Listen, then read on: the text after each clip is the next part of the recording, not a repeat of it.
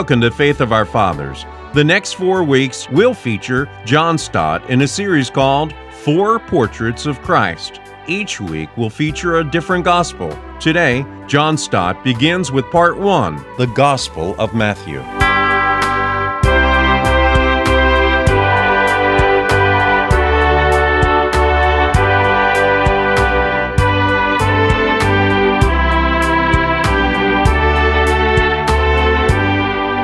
The uniqueness of Christianity is in Jesus Christ. Those are the words of Professor John Mbiti of Kenya, a well-known African theologian, and of course he's dead right. The uniqueness of Christianity is in Jesus Christ. In other words, we don't claim uniqueness or finality for Christianity itself, as it comes in many, many different shapes and sizes in different parts of the world. We claim finality and uniqueness for Jesus Christ alone. He has no rivals, no peers, no successors. Jesus Christ is utterly incomparable. He is unique. But which Jesus are we talking about? Because the problem is that there are many different Jesuses on offer in the world today, many of which are mutually contradictory. For example, there is Jesus the ascetic on the one hand, and Jesus the wine-bibber and gluttonous man on the other. Or again, there is Jesus the bourgeois gentleman on the one hand, and Jesus the champion of the poor on the other. Or there is Jesus the clown of Godspell, Jesus Christ superstar, Jesus the critic of the establishment, and Jesus the upholder of the establishment. According to Mr. Anderton, whose name may be known to some of us here, Jesus is a practical policeman of unmatchable excellence. Then there is Jesus the capitalist, or according to Arthur Scargill, there is Jesus the socialist. There is even Jesus the revolutionary, Jesus the freedom fighter, Jesus the urban guerrilla, Jesus the 20th century Che Guevara. There are dozens of Jesuses on offer as in a supermarket today. Will the real Jesus please stand up? Because that is the question really before us during these next 4 weeks.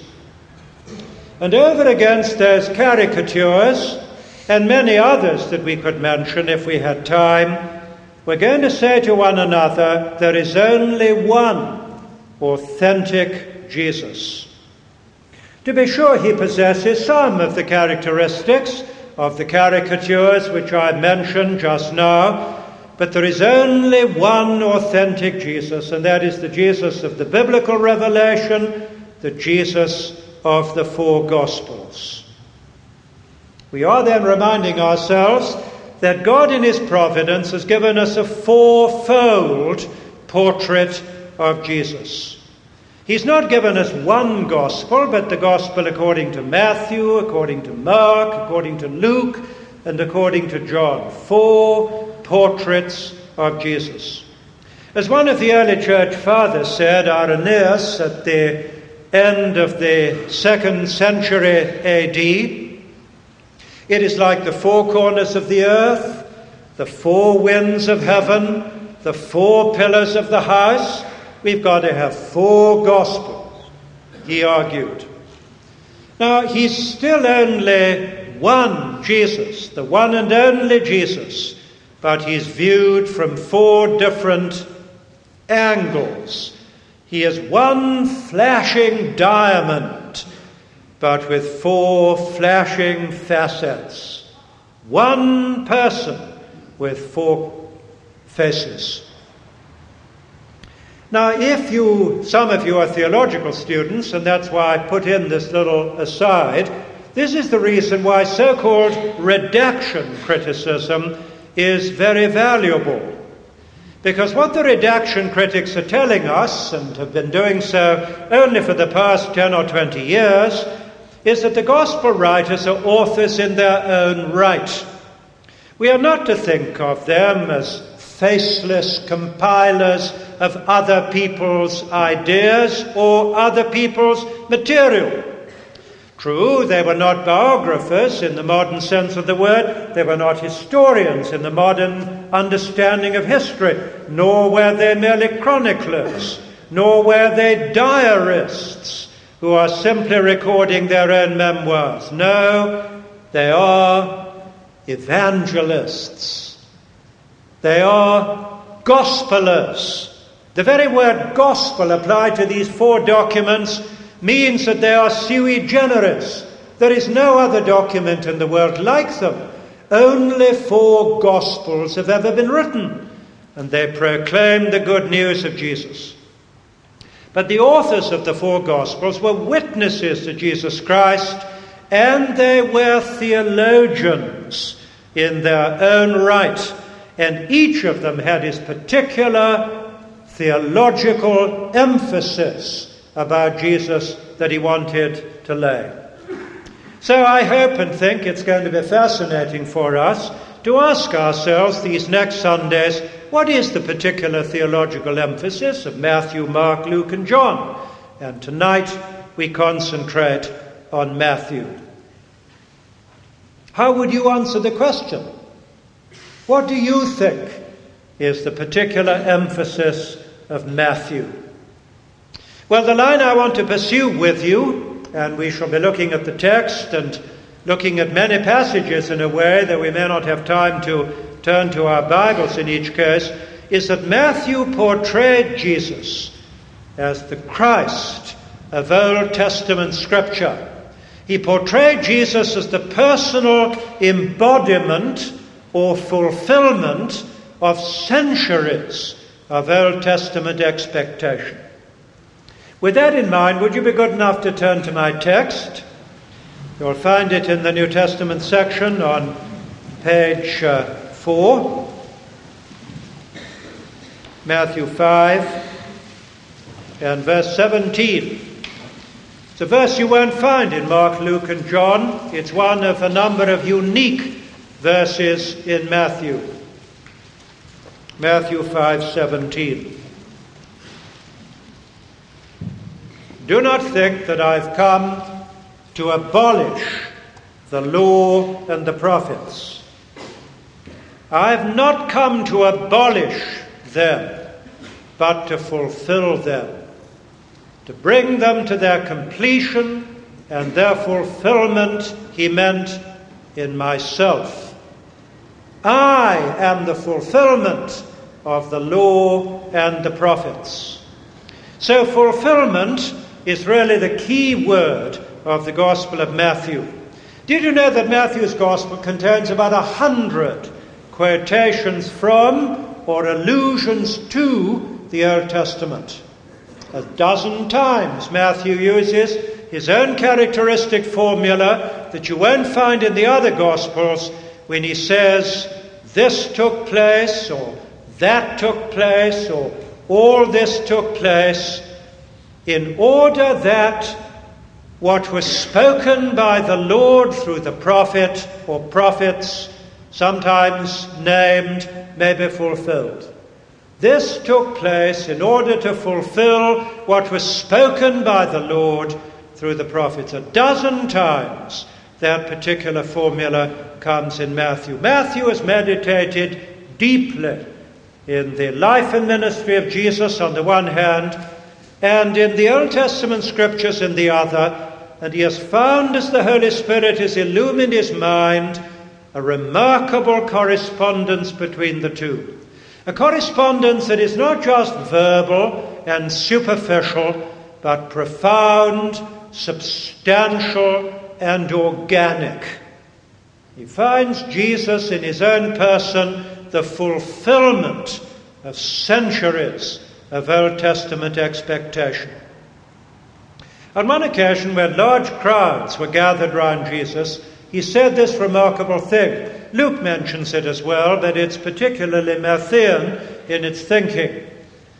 Jesus, surrounded by these crowds, said this to them: "Blessed are your eyes, for they see, and blessed are your ears, for they hear. Because I tell you, many prophets and righteous people wanted to see what you see, but did not see it, and they wanted to hear what you hear, but did not hear it." In other words, the prophets and the righteous people in the past were living in the age of expectation, but you are living in the age of fulfillment. Your eyes are actually seeing, and your ears are actually hearing what many prophets and righteous people have spoken about for centuries. So Jesus did not think of himself as another prophet, predicting the coming of the Messiah in the future. Jesus presented himself as the fulfillment of all prophecy, all the converging lines of prophetic testimony found their fulfillment in him. Now, don't you think that's why Matthew's Gospel is put at the beginning of the New Testament? It wasn't, of course, the first book to be written. Paul's epistles were almost certainly written before Matthew, and as for the Gospels, most scholars believe that Mark was written before Matthew. So why put Matthew at the beginning? Isn't this the reason? That right through Matthew's Gospel, he's looking back into the Old Testament and claiming that Jesus is the fulfillment of this and that and the other in the Old Testament. So Matthew is a kind of bridge gospel, a transition gospel, the gospel that presents Christ as the fulfillment of everything that has gone before. Well, all that is introduction. I want now to get down a little bit to the particulars. As I meditated on this theme, what comes home to me is this. Matthew takes the three major figures of Old Testament history: Abraham, Moses, and David. Don't you agree? There weren't any greater figures in the Old Testament than those three.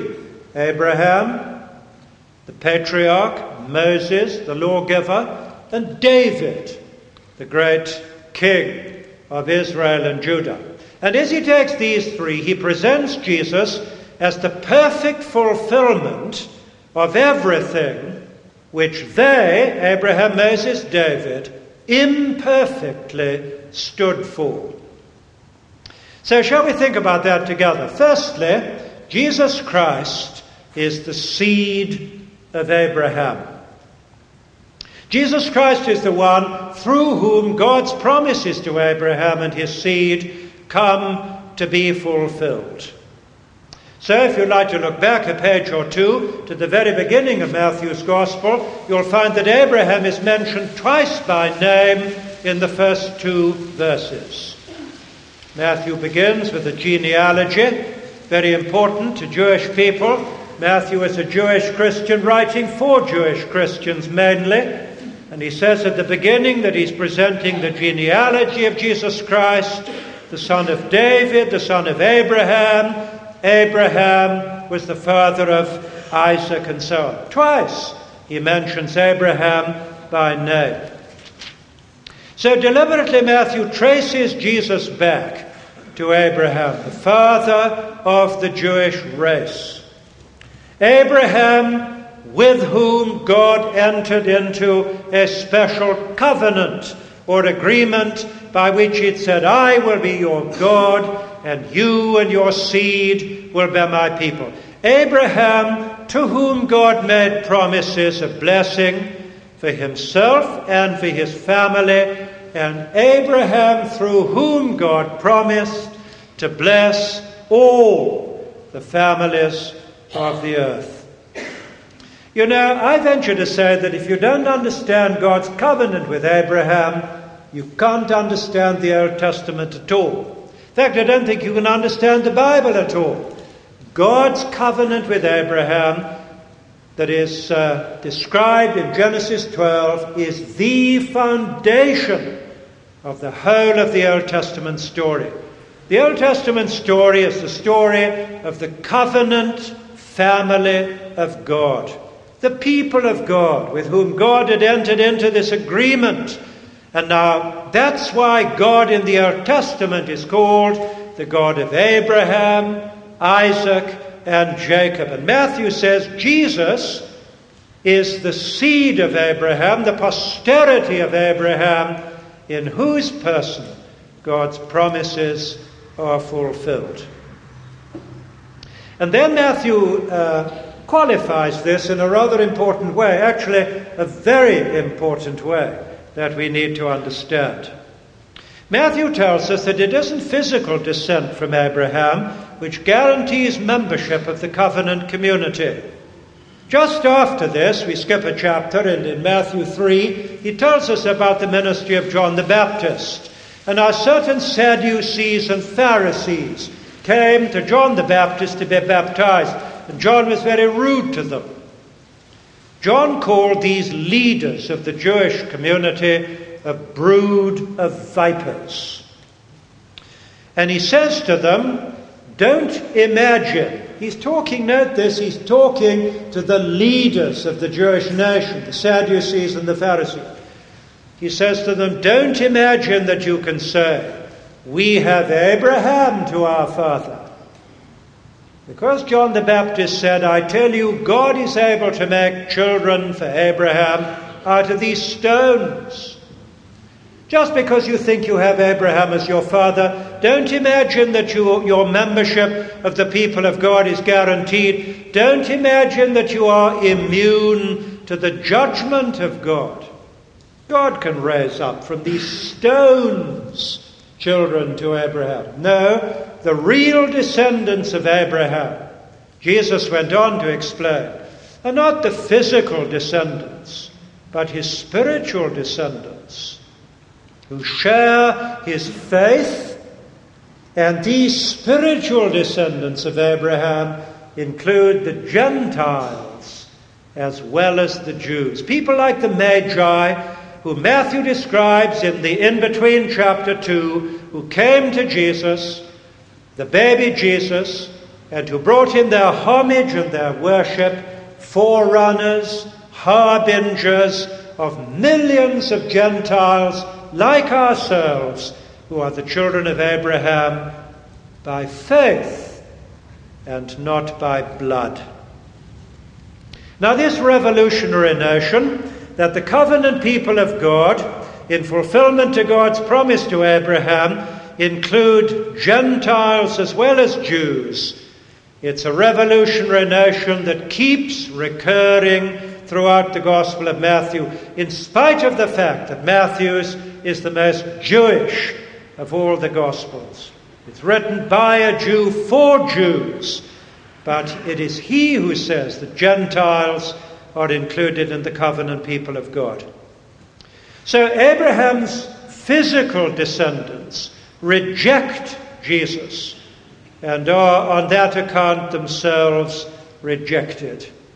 Jesus pronounces woes of judgment upon the leaders of the people of Israel. And when Pilate washed his hands, a very important verse in Matthew 27, verse 25, he says, all the people cried, his blood be on us and on our children. All the people, the whole Jewish nation rejected him. And Jesus was left alone, the one and only survivor of the people of God, the one and only true descendant of Abraham, for all the rest had rejected him. And then something amazing happens. That Jesus promises that although Abraham's physical posterity has failed, except for himself, he's the one and only final survivor who is loyal, he would gather round himself a new and spiritual posterity united to him by faith. Listen to these verses from Matthew. The kingdom of God will be taken away from you, that is the Jews, and given to another people. Matthew 21:43, that it'll be given to believing Gentiles. And Jesus said that his blood was going to be shed for the establishment of a new covenant, which was in fact the fulfillment of the covenant with Abraham. And then do you remember this verse? Many, Jesus said, many will come from the east and from the west, that is, from the Gentile nations, and sit down with Abraham, Isaac, and Jacob in the kingdom of God, while the sons of the kingdom will be thrown out. Matthew 8, verse 11. So the 12 apostles will be the nucleus of a new Israel, as the 12 tribes had been the nucleus of the old Israel. And when we come to the end of Matthew's Gospel, in the Great Commission, the apostles are sent out into the world to gather the nations into the new Israel of God. The covenant community, the true children of Abraham, by faith in Jesus. Well, we could really stop there. I mean, it's pretty amazing and wonderful by itself, isn't it? Did you ever get hold of that truth? Jesus Christ, the seed of Abraham. So that if you're united to Christ, you are united to Abraham through Christ. That's the truth. We are Abraham's children. We who are Gentiles, who may not have a drop of Jewish blood in our veins. We are the children of Abraham. We've entered into the covenant of God with Abraham by faith in Jesus. Wonderful. Abraham, our father, 4,000 years ago. Well, we better hurry on. Secondly, Matthew presents Jesus Christ not only as the seed of Abraham, but as the successor of Moses. Well, of course, the Jews regarded Moses with enormous reverence as their lawgiver, their teacher, and the first in a long line of prophets. But in Deuteronomy 18, Moses had said, verse 15, "The Lord God will raise up from among you a prophet like myself, and you must listen to him." Deuteronomy 18:15, very important verse. And because of that came the Jewish expectation of that prophet who should come into the world. And some thought that the Messiah would be that prophet. So when Jesus was transfigured on the mountain, do you remember? Moses appeared on the mountain. It's important to remember Moses appeared on that occasion. The heavenly voice said, "This is my son, my beloved son, in whom I'm well pleased. Listen to him."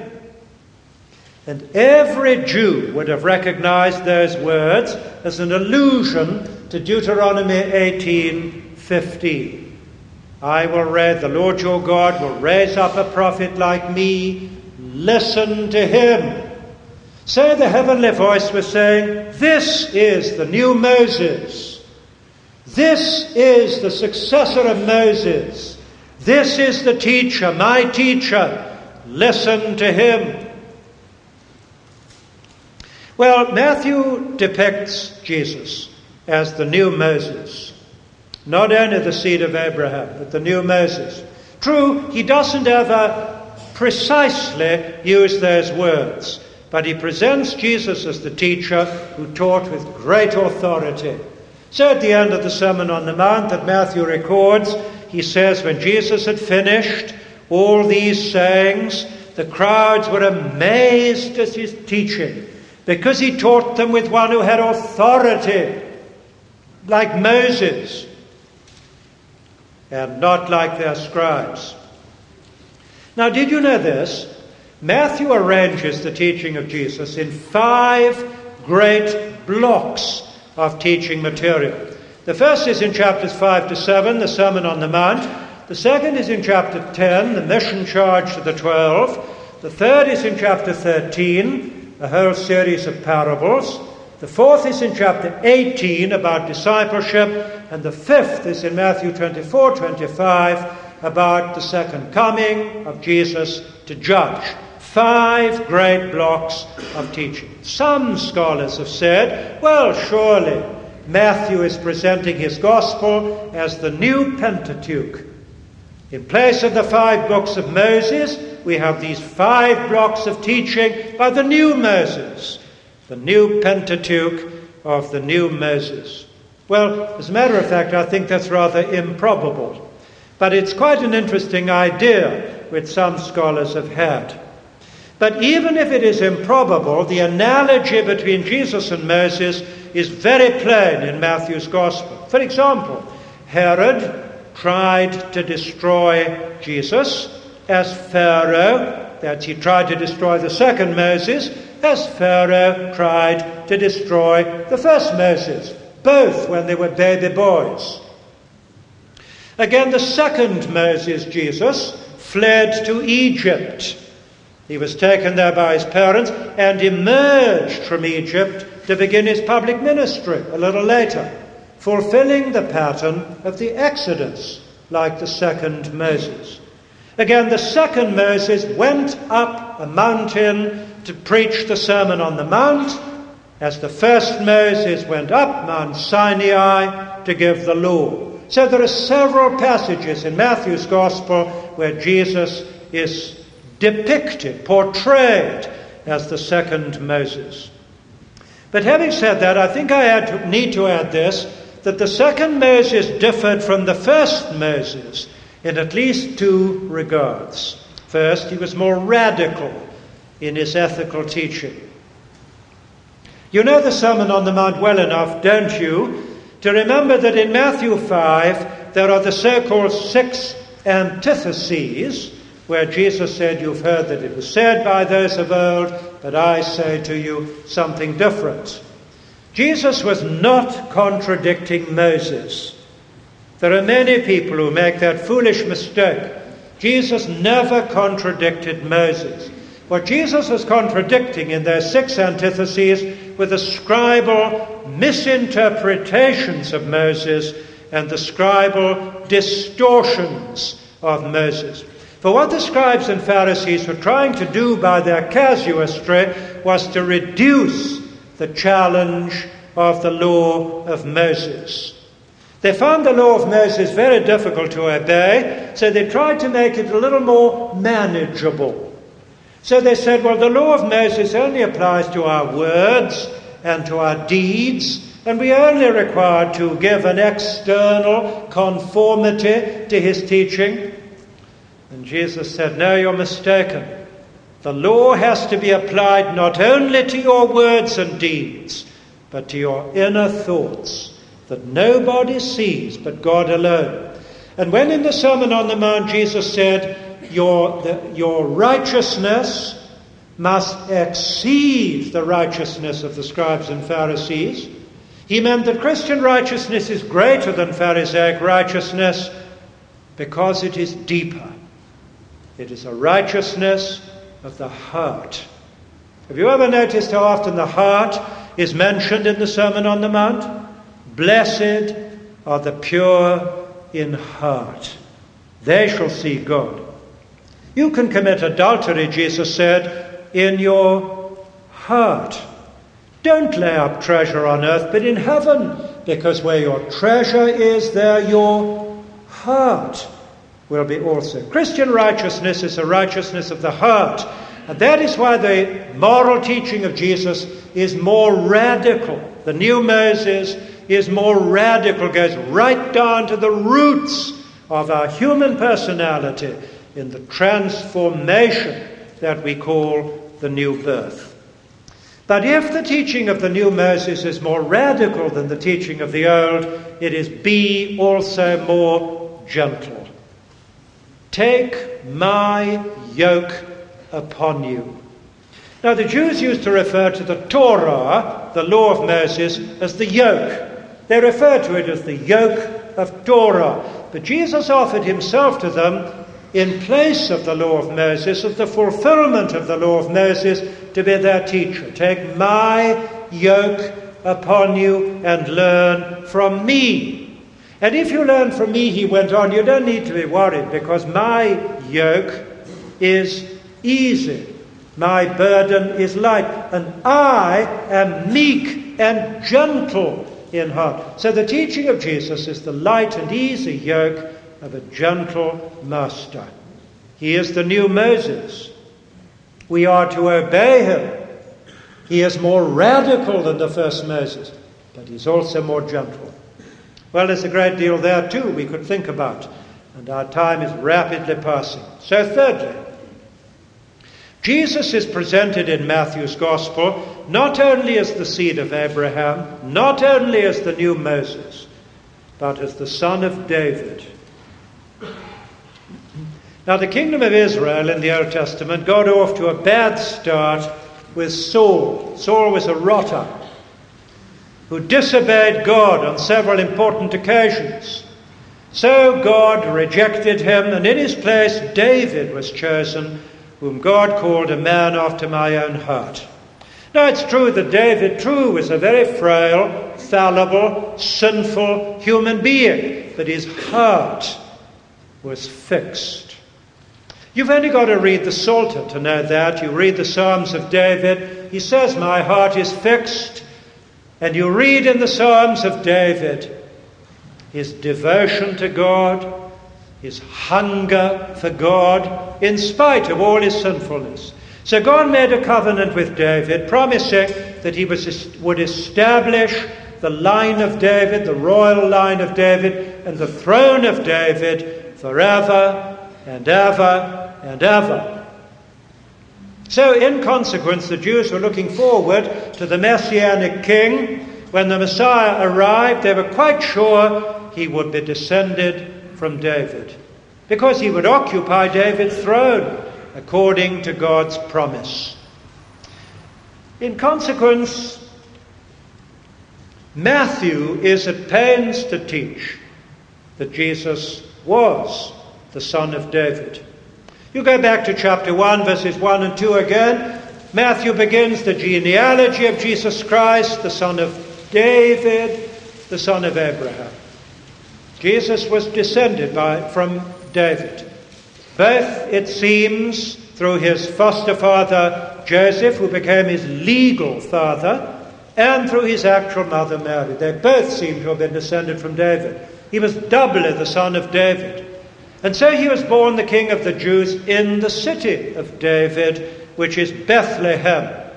And it's important to remember these things. 9 times in the Matthew's Gospel, 9 times he is called the son of David. Many more than in the other Gospels. In fact, than all of them put together.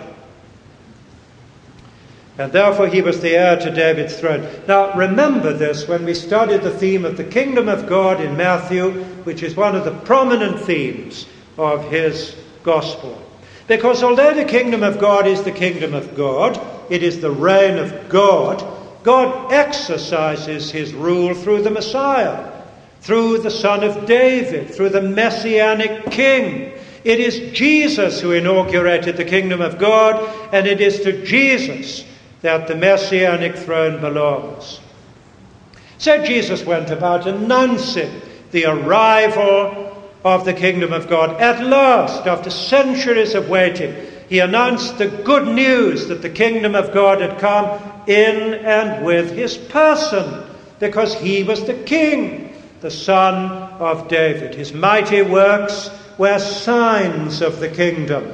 If I, by the Spirit of God, cast out demons, he said, then the kingdom of God has come upon you. He taught the ethics of the kingdom in the Sermon on the Mount, the values of the kingdom, the moral standards of the kingdom. And he urged his disciples to seek first the kingdom of God and his righteousness. His parables illustrated the nature of the kingdom, the growth of the kingdom throughout the world. And he predicted that it would spread like yeast in the leaven. It would grow like the mustard seed until birds, that's the Gentiles, nested in its branches and reached the uttermost parts of the earth. And he predicted the final triumph of the kingdom of God. And he said, one day the king is going to return himself.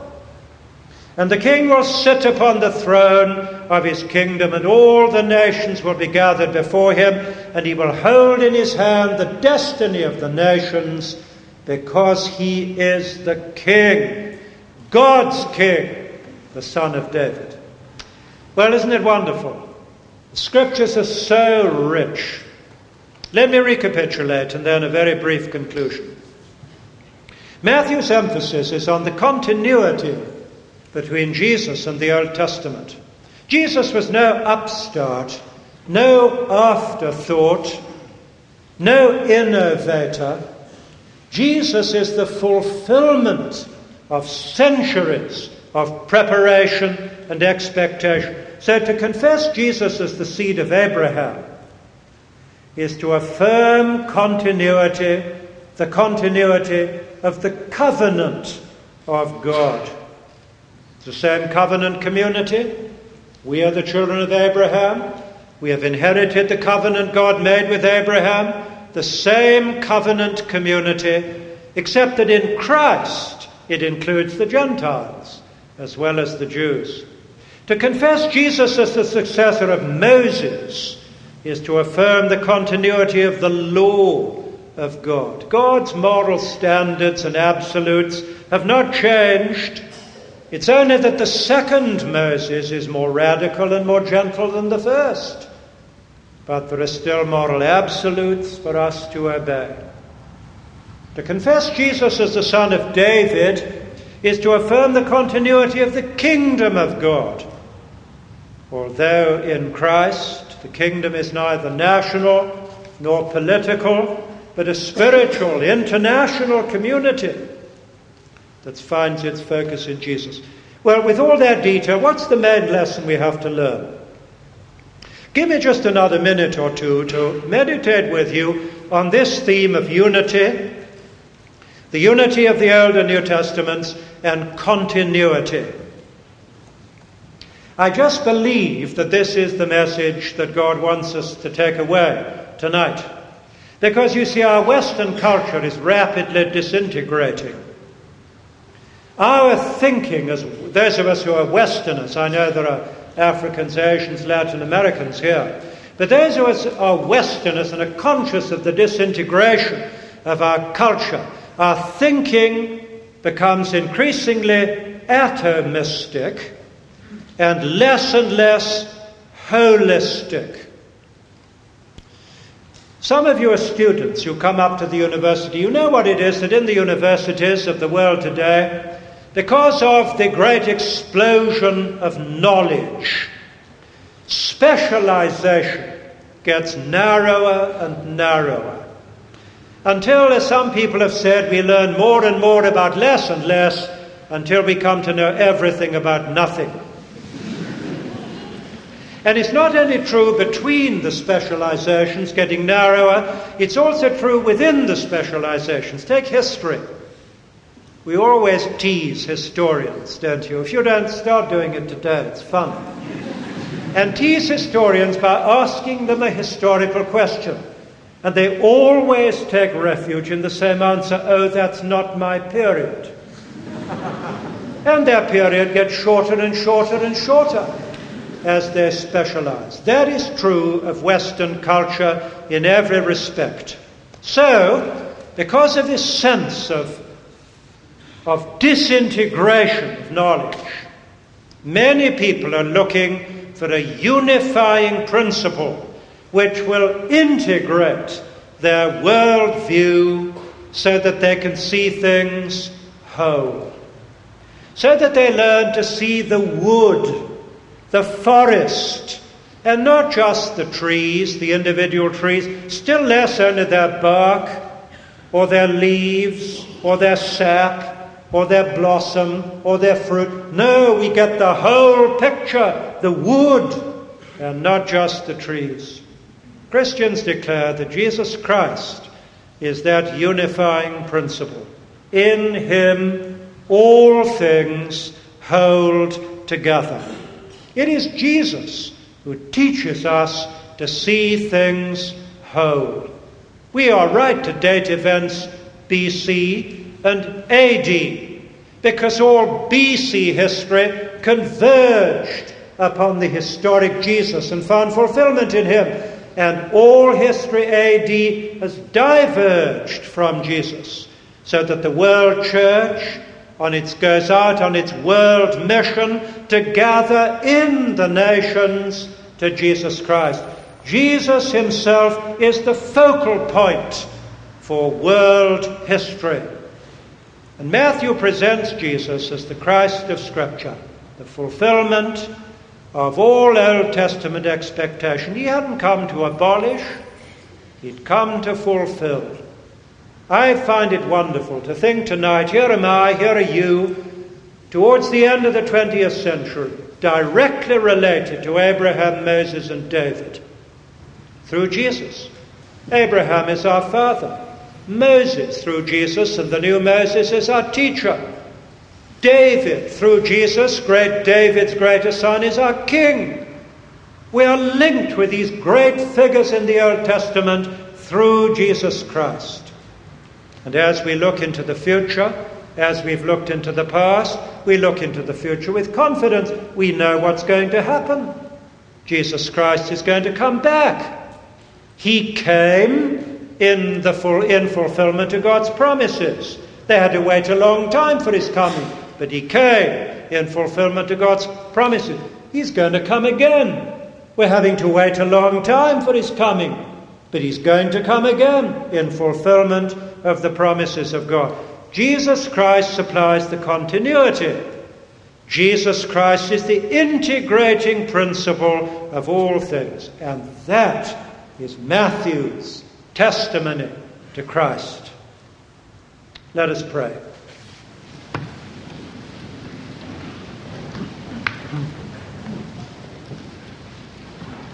I think it would be good to be silent for a moment and just think of this great continuity of which Jesus himself is the secret. The universe coheres in him. He's the center, the focal point of history. He sits upon the throne of God. He's the head of the universe and the head of the church. And it's God's will that in all things he should be preeminent. Unity and continuity in Christ. Let's worship him.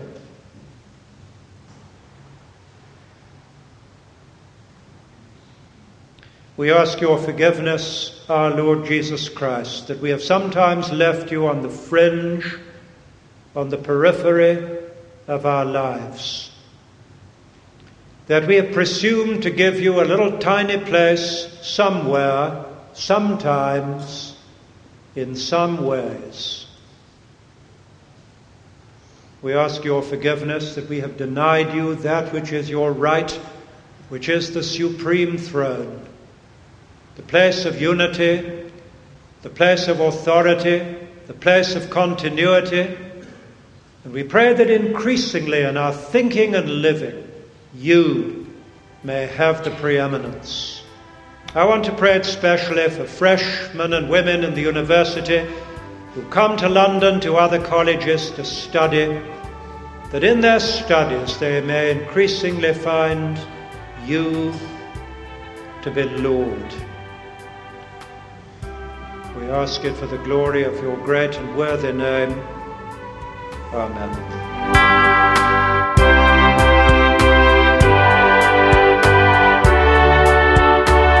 You've been listening to John Stott. Listen to Faith of Our Fathers each Saturday and Sunday to hear more great 20th century preachers.